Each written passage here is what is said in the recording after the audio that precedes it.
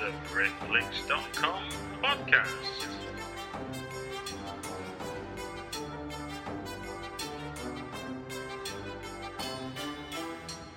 It's the BritFlix.com podcast. Welcome to another BritFlix.com podcast. My name's Stuart Wright, and today I've got with me Brian Gilbert. Hello, Brian. Hi, Stuart. It's good to be with you. Thank you very much. Now you're on to talk about, I guess, in cinematic terms, a sort of modern classic, really. The film Tom and Viv that you directed has been digitally remastered and is being issued for the first time. Is that right? On Blu-ray? Yes. For some reason, for years the rights were tied up and we couldn't get hold of it. And this happens in the life of movies. Yeah. And it can be very dismaying and disheartening to the movie makers. I can imagine, but obviously nicely timed for the holiday period. Yeah. I think that's purely fortuitous, but still, yeah. No, I'm sure. Now, do you want to give a brief synopsis as to what Tom and Viv is for those people that don't know? Well, Tom and Viv was originally a stage play written by Michael Hastings. Mm-hmm. And it sounds like an obscure sort of story. It was based on the life of T.S. Eliot, a great English Anglo-American poet who was hugely admired and loved in the early 20th century, but remains one of the great masters.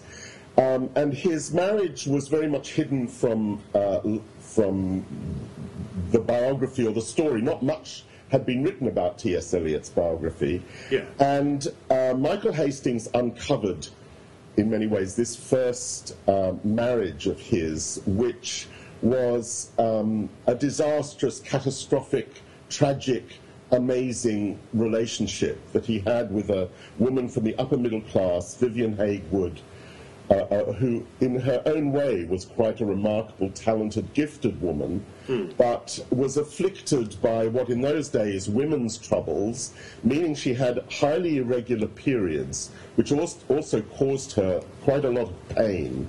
The medication for which in those days was worse than the affliction itself, and made her mentally extremely volatile. This relationship lasted many, many years and fed into, in many ways, or Michael Hastings claimed, his great poetry. She had a lot to do with his work, not in terms of actually writing stuff, but in participating, in helping him co-edit things, in being the first one to read his work. And out of this relationship paralleled the writing of some of his most revered and famous work, and yet was eliminated, as it were, from the biography. The disastrous ending to this relationship was that Vivian got increasingly volatile, and Eliot eventually had her put away in an asylum. And in those days, and we're talking about simply the fact that she had highly irregular periods, but she was put away on the grounds of moral insanity, a category that is laughable now, and is in itself quite tragic, that so many women were incarcerated involuntarily for a category of illness that we would regard as non-existent. Yeah, I mean, it kind of the way it's shown in the film, it's almost like she's been committed because she's a bit embarrassing in public, and high society doesn't like that. Yes, I mean, I wouldn't say I wouldn't say that she was easy to live with, and that there were no grounds for considering her a very difficult personality at times of her life, particularly at these periods of acute medication when she was dealing with the issue of the irregular periods. But yes, essentially, we would probably say now, I think universally, that there were no real grounds to incarcerate her. Now, like we said, this is a digitally remastered version. So let's go back to when you made this movie. So we're talking about 1994 was when its original release. So you would have shot this on what? We shot this on Super 35. Okay.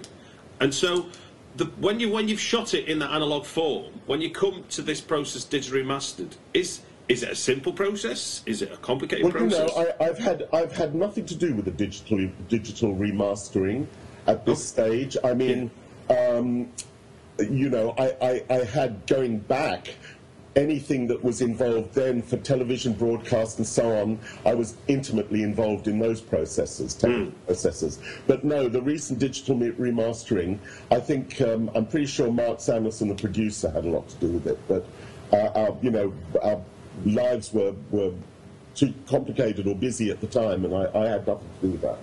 So when you see the finished digital remastered format, then what has it lent to the piece that wasn't there before, as it were?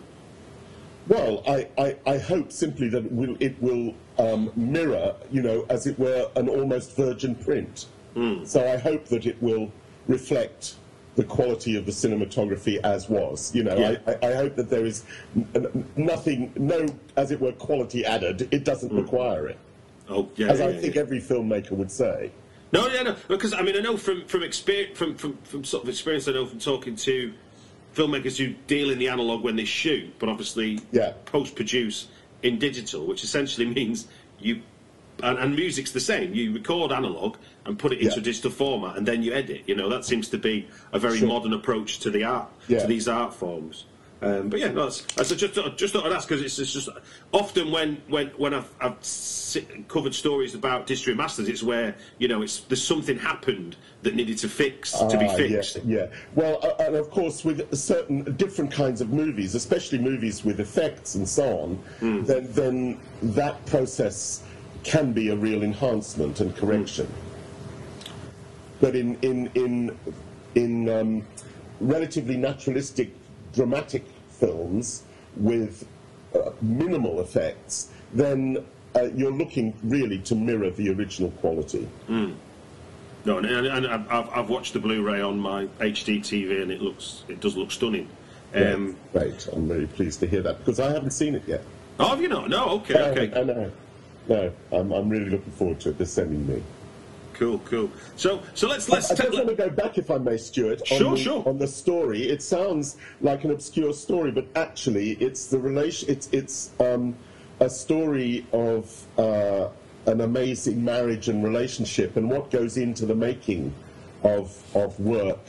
You know, what's behind the fame and what's behind the celebrity, and what goes into the making of art. People often think of art as just as a kind of formal process that's not related to life. And in fact, Eliot had quite a lot to do with that idea that art is very impersonal.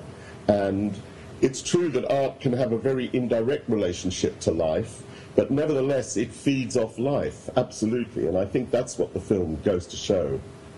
Without a doubt, and also there's that beautiful struggle between, because in some senses Eliot's quite the pragmatist, you know. He accepts that he maybe has to earn his corn, and so goes into banking, because the poetry isn't going to necessarily pay the rent, despite the favours of Bertrand Russell and the like, and obviously Viv's standing in society and her parents' wealth or whatever. But she's the one that's insistent that he be just the artist, isn't she? She's the one, Yes, she was a terrific supporter. But also, she understood his work intuitively, and he was quite, in some ways, an enormously progressive art, you know, quite avant-garde in his time, and not everyone would have had an instinct for what he was doing. You know, I think a lot of artists, it's wonderful for an artist to find that immediate intuitive understanding of their work. That's the biggest support you can have. I guess so, but I think also with the mania that you sort of associated with Viv's character in the film, you get the sense that she kind of embodies the kind of the madness of trying to be creative. And almost like that's attention pulling on Eliot too, you know. He kind of. Well, I absolutely. I think that was in many ways the bond between them. I mean, her state of mind and the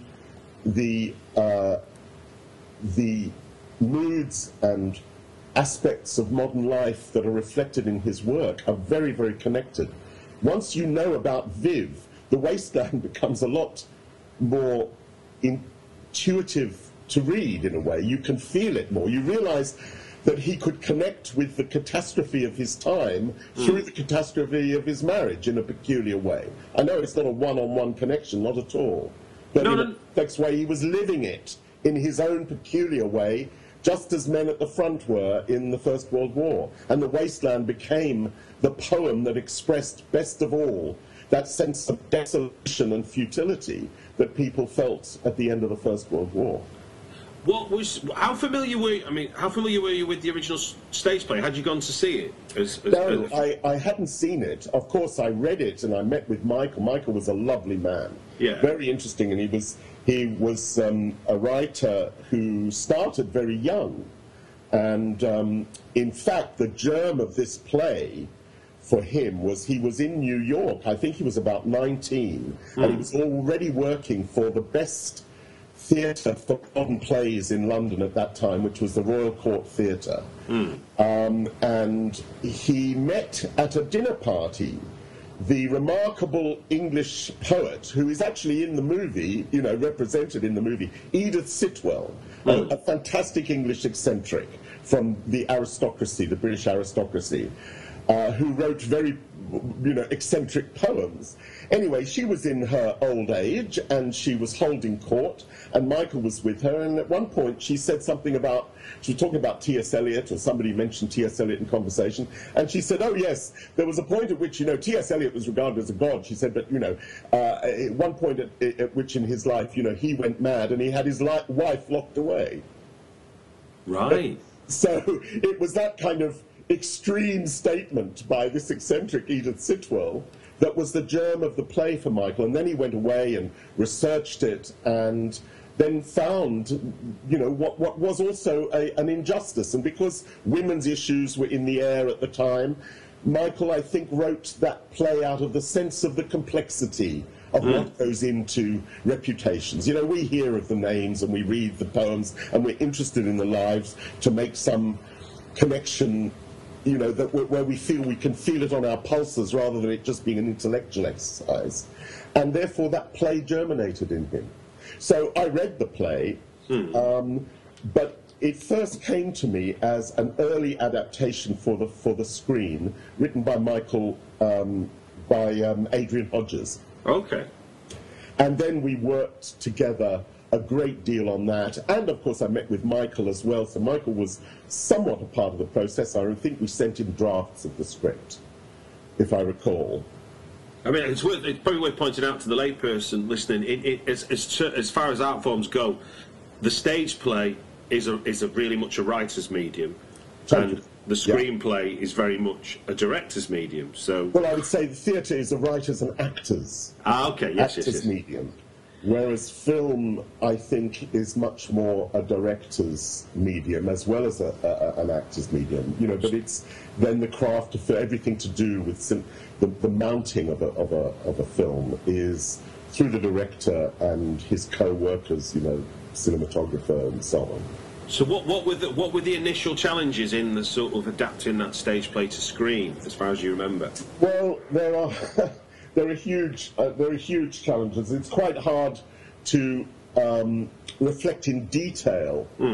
I mean, one of the things is in a play, the play world language can act as a huge metaphor in a play. Right. You can stand on an empty stage, on a bare stage, and say, all the world's a stage, oh, for a muse of fire that could ascend the brightest heaven of invention. Your language can conjure up. Think when we speak of horses that you see them, and you can conjure up worlds through the words. Yeah. But if that were a film, all you see is a guy standing on a bare stage saying some eloquent things. Film is much more literal, realistic. What you see is your clue to the inner life. Right. And therefore, you can't use language in the same way. Language in film is much more, is just part of the soundtrack, to put it at its most extreme. That's a brilliant way of putting it, though. Yeah. So you have to create character and theme and story through the action and behavior of your characters and the conflicts you create in the narrative. So it's the other way around. It's the story and the action which is a clue to the character. Whereas on stage, I'm putting this very awkwardly. I'm sure there are much more articulate ways of putting it, but on stage, it's through the language. No, Brian, to be honest with you, I just simply like that comparison between how, on a stage, what is said and how it's performed can evoke something in imagination, whereas if you did exactly the same thing just in front of camera, as part of a film, it would just literally be someone, like you say, stood on a stage saying something nice. Yes. Whereas, and it's the old adage, isn't it, about a film is show don't tell. Yes, I guess on a stage you're allowed to tell, aren't you? That's right, and the clue is, and it's as in life, that it's not what people say to you that counts, it's what they do and what's behind what they say. So in life, you're looking for clues to the inner reality of somebody, despite what they say. And So in film, it's the same. You're looking to clues from what people do and from what people say and how people look and interact, how they live in the space and work and move and have their being. So it's a three-dimensional world, even though that's a bit of an illusion in film. We have to create that sense of depth and illusion of the three dimensions. Well, we're always looking to create subtext, aren't we, I suppose, in film? We are. That's right. That's right. It's the invisible character in the room we're trying to create, the one that's in your head. Yeah, that's right. That's right. As the viewer, you're translating what's going on. So, in a sense, because you're doing a film and it's a biopic, so you've also got that challenge too, haven't you? Which is you've got facts versus drama. So and I think and that is a big responsibility, because although you say you're making a movie, that does not mean you've got no responsibility to the facts. Absolutely not. I think you are constrained by your sense of history and the truth. But it's a broader sense of the truth. In other words, you've got to navigate between. I used to think of it this way. There's a lot about when you are doing a story when you're creating a biography, which is factually trivial but thematically significant, and you're always looking for what's thematically significant. Factually trivial, meaning, do you have to have the actors look exactly like the characters? Let's just on one tiny level. Do they have to wear exactly what the characters wore? Well, I also made a film about Oscar Wilde, and just to give you an example, if you were to recreate the exact design of Oscar Wilde's house, which was celebrated at the time as the most advanced and amazing example of elegance and interior decoration. When W.B. Yeats went to Wilde's house, he was absolutely overwhelmed by its beauty and elegance. But since that period, a lot of Wilde's designs, which drew from William Morris and other things, have become the common currency of house design. It's in every suburb. You see a lot of this stuff. So to recreate the excitement of that design, you have to add to it. You cannot be literal. Otherwise, you're not respecting the imaginative life and the actual impact that it had on imaginations of people at the time. So is there any from Tom and Viv, can you remember any specifics where you sort of use the sort of... Well, Tom and Viv is another story too, because the play is, in many ways, it isolates its theme by exaggerating and, to some extent, caricaturing or sending up some of the other characters in the play. Virginia Woolf, Edith Sitwell, and so on, various other characters. So they are not historically accurately or truthfully rendered. They are rendered in a high style, you know, in an almost comedic style. Now, we drew on that, but I made it somewhat more real, but it's still some of those characters, in the nature of the way the drama goes, sit in the film, I think, acceptably as an aspect of the way Eliot or Viv saw them, rather than as they were in actuality. I'm not trying to do a biographical film of Virginia Woolf, or of Lady Ottoline Morrell, or any. They are not represented with absolute accuracy at all. They are very much characters in a drama of Vivian and Eliot's inner life. Do you see what I mean? So that's big artistic license there. No, for sure, because, I mean, when you watch it the first time and you see the credits roll, because Virginia Woolf isn't like, you know, hello, this is Virginia Woolf, how are you, Virginia Woolf? No, exactly. She's very much in the colour of the film, isn't she? She's not, like you say, the film is about Tom and Viv. Exactly. Not about Tom and Viv meeting Virginia Woolf, but and Virginia also, Woolf... don't forget, even in the title, it's called Tom and Viv. It has, in some ways, a comic, disrespectful, it's claims of false intimacy. It's about the inner relationship, not so much the outer celebrity. Yeah, do you see what I mean? Or the historic monument that is T.S. Eliot. Well, I was going to, that's something, one of my notes I wrote when I was watching it, is that knowing this was about T.S. Eliot when I'm going into it, and for myself, this is the first time I'd seen it. I didn't see it first time round, so I was watching it this weekend, and it was interesting for me, obviously, being very familiar with who T.S. Eliot is, that I felt I was watching a film about Viv, of which Tom was in. I mean, obviously, he's an important part of what is Viv. Yes. But it was interesting that it definitely felt like we were watching Viv's story. Yes. I think that's true. Yeah. I think that's true. One of the other inspirations for me as filmmaker, obviously there was the play, but I drew on what was a relatively recent, although not that recent, but I think it had been published 8 or 10 years before, but a wonderful biography by the terrific writer Peter Ackroyd of T.S. Eliot, an unauthorized biography. Right. T.S. Eliot, who, you know, Peter Ackroyd, who's known for all his books on London, who wrote Hawksmoor, has written many wonderful novels. Of course, yeah. Absolutely wonderful writer. And also was a brilliant literary student and literary critic. And he wrote an unauthorized biography of Eliot. Like us, he was not allowed access to any of the poetry. That's kept very, very tight by the estate, you know, by the T.S. Eliot estate, as often happens with artists. You know, the estate, the family, or whoever it may be, guards the flame very, very carefully, and until a century goes by, do you know what I mean? Is that right? I wasn't aware of that. I wasn't aware of that. Competing things. So, of course, the story about Viv was not relished hugely by the second wife, Valerie, who is very much the keeper of the flame.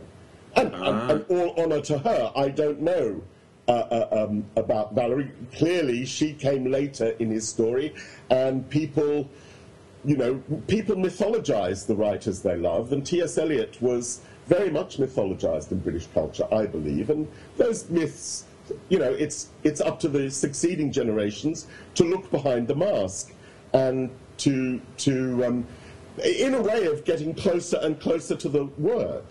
I love his poetry, by the way. I'm an enormous admirer of T.S. Eliot's work. You know, like you, I'm sure you know, I grew up with it as a student, and think he's one of the very great poets of the 20th century. But obviously, I mean, it's hard to, I mean, it's a true thing that happened, and what he did was awful. What he played a part in terms of Viv was awful. But, and you know, you can't remove it from the context of the time it happened. Exactly. And the way the world understood what was happening with Viv. It's horrible, and we're horrified because thankfully the world's moved on. Yeah, but all good lives are full of scandal, too. You know, I mean, this is the thing. People are full of contradictions. I'm not sitting in judgment on T.S. Eliot as such. Of course, that's what I'm saying. Yeah. I'm looking at a marriage, and therefore the complexity behind any of the things that we value is a complex life, a lived... You know, how could we imagine, even without knowing anything about T.S. Eliot, about T.S. Eliot's life, to read his poetry is to encounter a man of huge spiritual struggles who fought with ideas of sterility and desolation and a sense of futility and strove for revelation and for a sense of redemption all his life.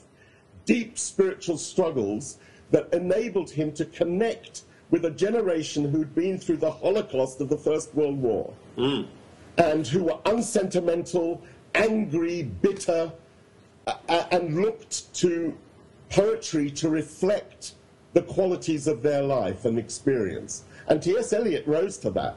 Therefore, it didn't come out of nothing for him either. That's all I'm saying. I think that's interesting. I got the feeling that the Vivian's mother, was the wonderful Rosemary Harris. Rosemary Harris, yes.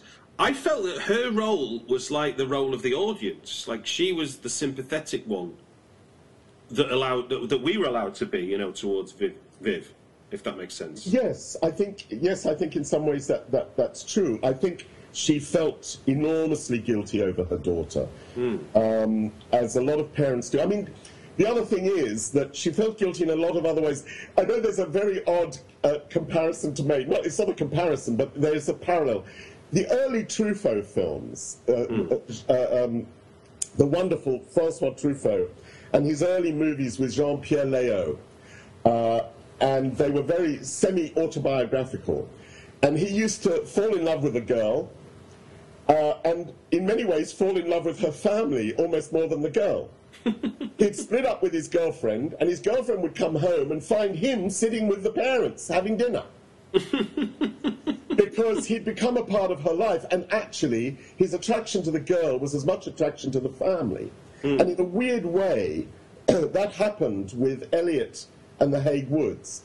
He became very close to the family, and I think the family admired and liked him and wanted, you know, respectability for Viv, and his mother and her mother wanted to save her from her problems, and probably had the mindset of the time in which she went along with. A lot of women, you know, went along with the diagnoses that were given.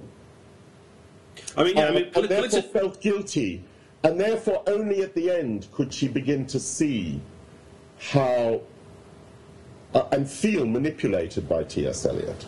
I was going to, I mean, as an aside, I don't think it was ever like an intention of the film, but I think it's a byproduct of the time it's set in and the people it's about, is that, yeah, politically speaking, you see how little voice women have in this period, you know. Totally. It's kind of like you have a voice if you're allowed one. If you're not allowed one, you haven't got one. That's it.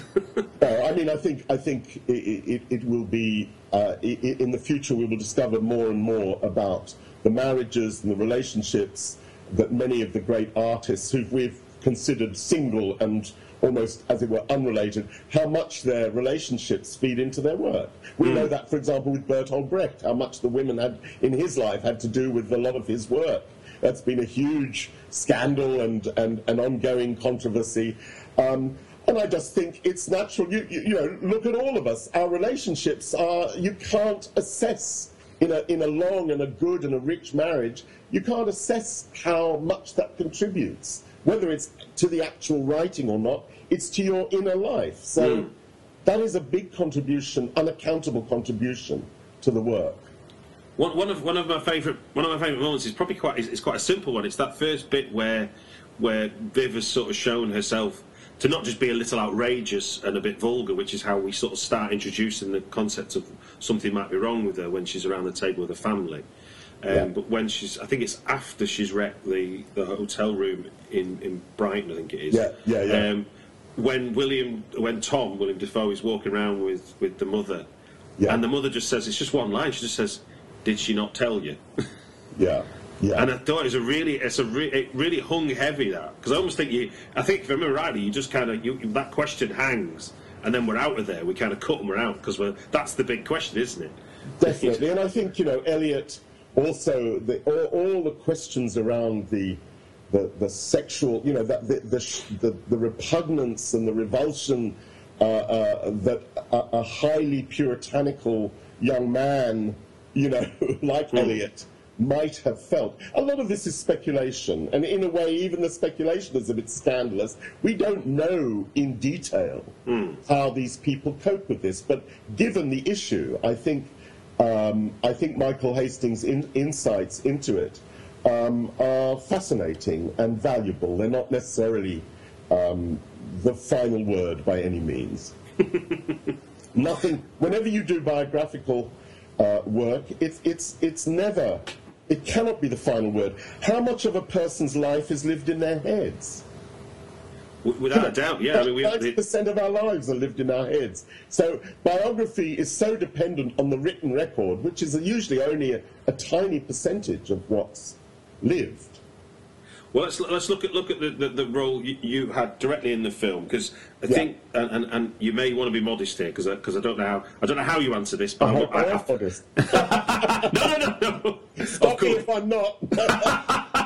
No. It was obviously reading. So we're looking back on this film now, sort of 20 years hence, and when it came out, it was a celebrated movie. Miranda Richardson nominated for a BAFTA, nominated for an Oscar. Rosemary Harris. So was Rosemary, actually. Yeah, I was going to say Rosemary as well. Yeah. So from your point of view, I guess starting with casting. You were given Miranda and Rosemary, or were they cast as the role? Nothing's ever a given. No. Okay. No.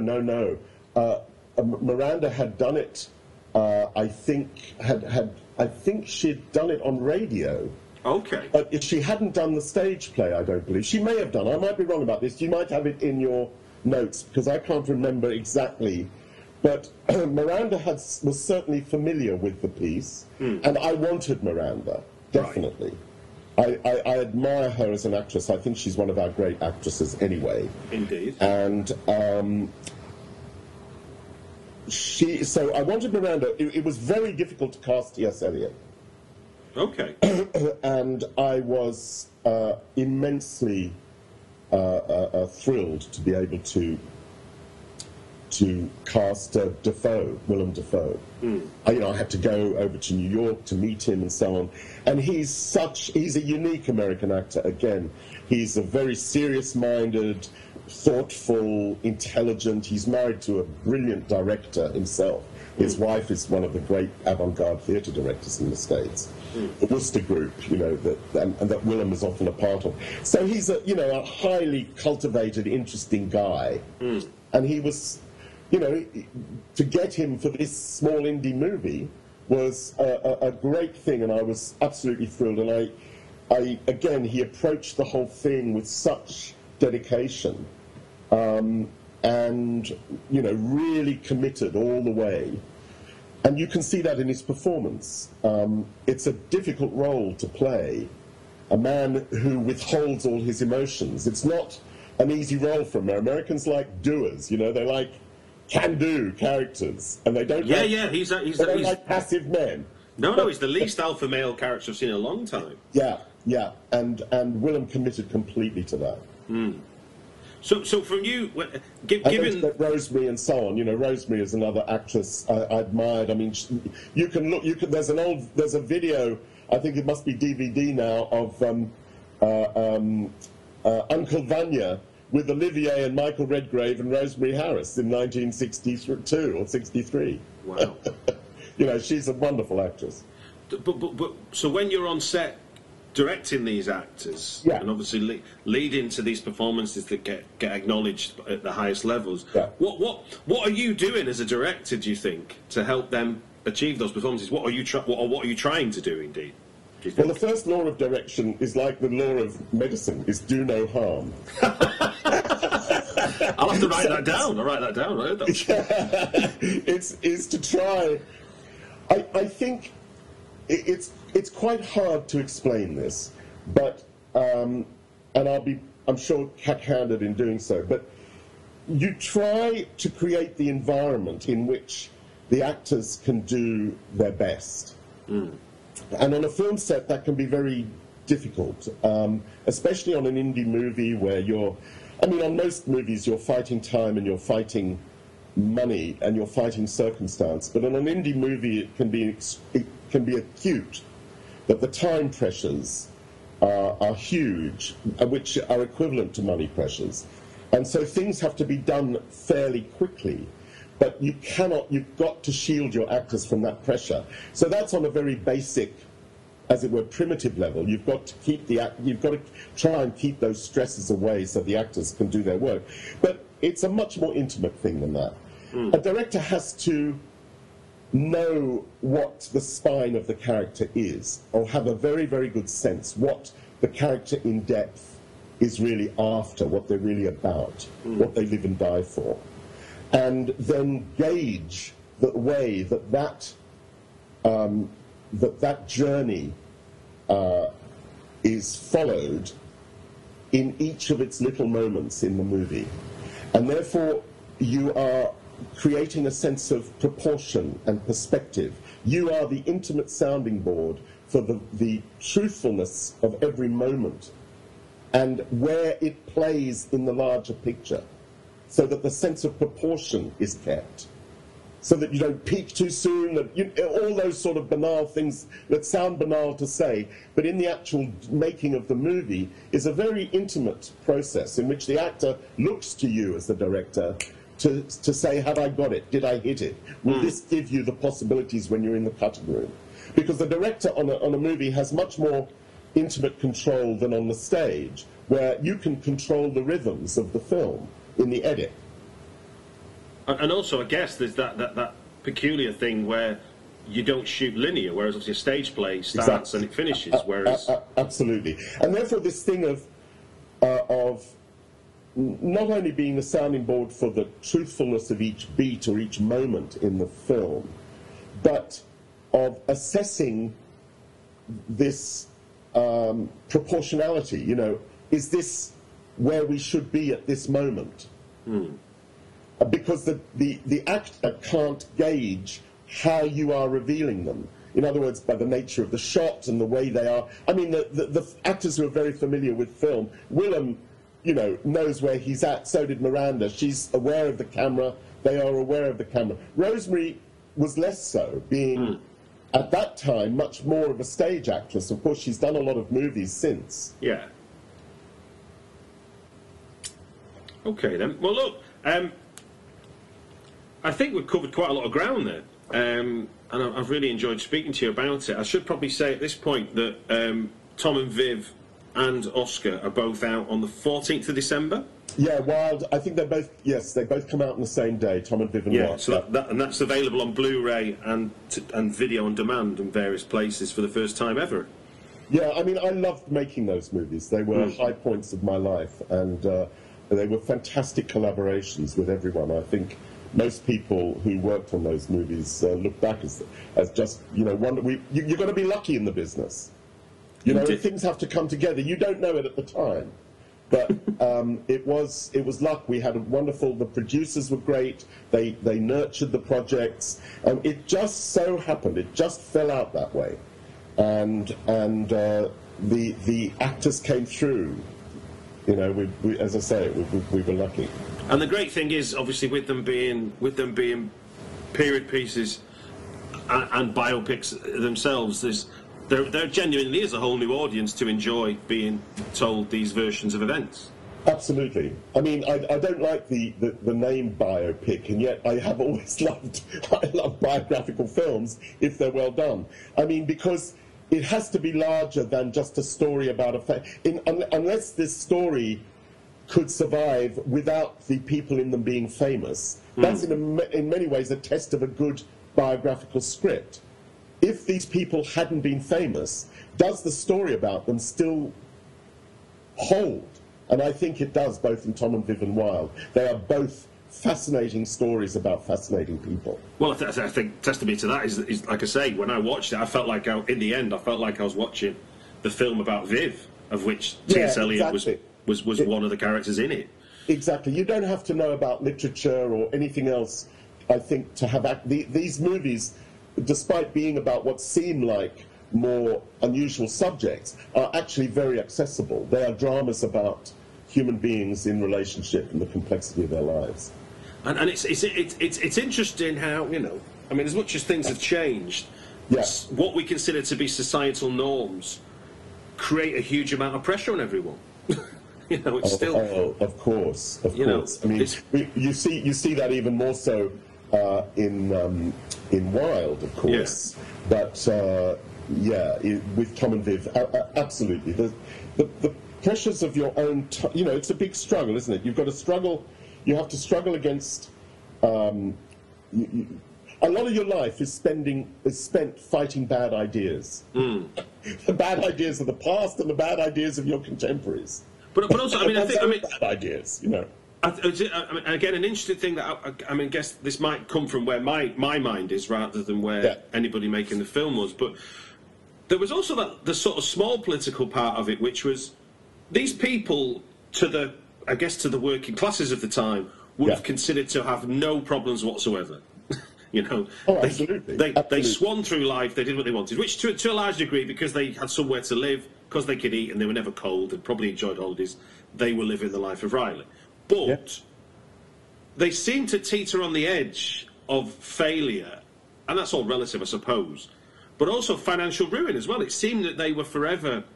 That's it. That's in the film, I think. That life wasn't just sweet. They had to act like it was, because that's the problem, isn't it? Once you're in the world, you have to exist. I mean, I remember just recently that rather surreal article saying that I can't afford to live on £190,000 a year.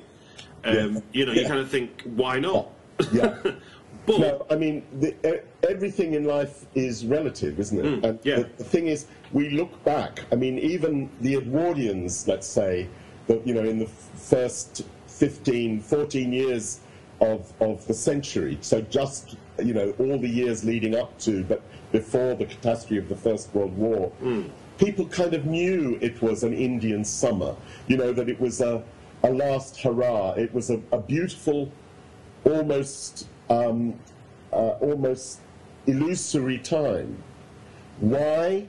Because everyone sensed that the world was changing. The aristocracy was losing its money. There were the huge powerhouse of America and of modern industry, the beginnings of the awareness of the huge, of the rights of the working people, the early beginnings of a welfare state and of the middle class being aware of the pressure from below.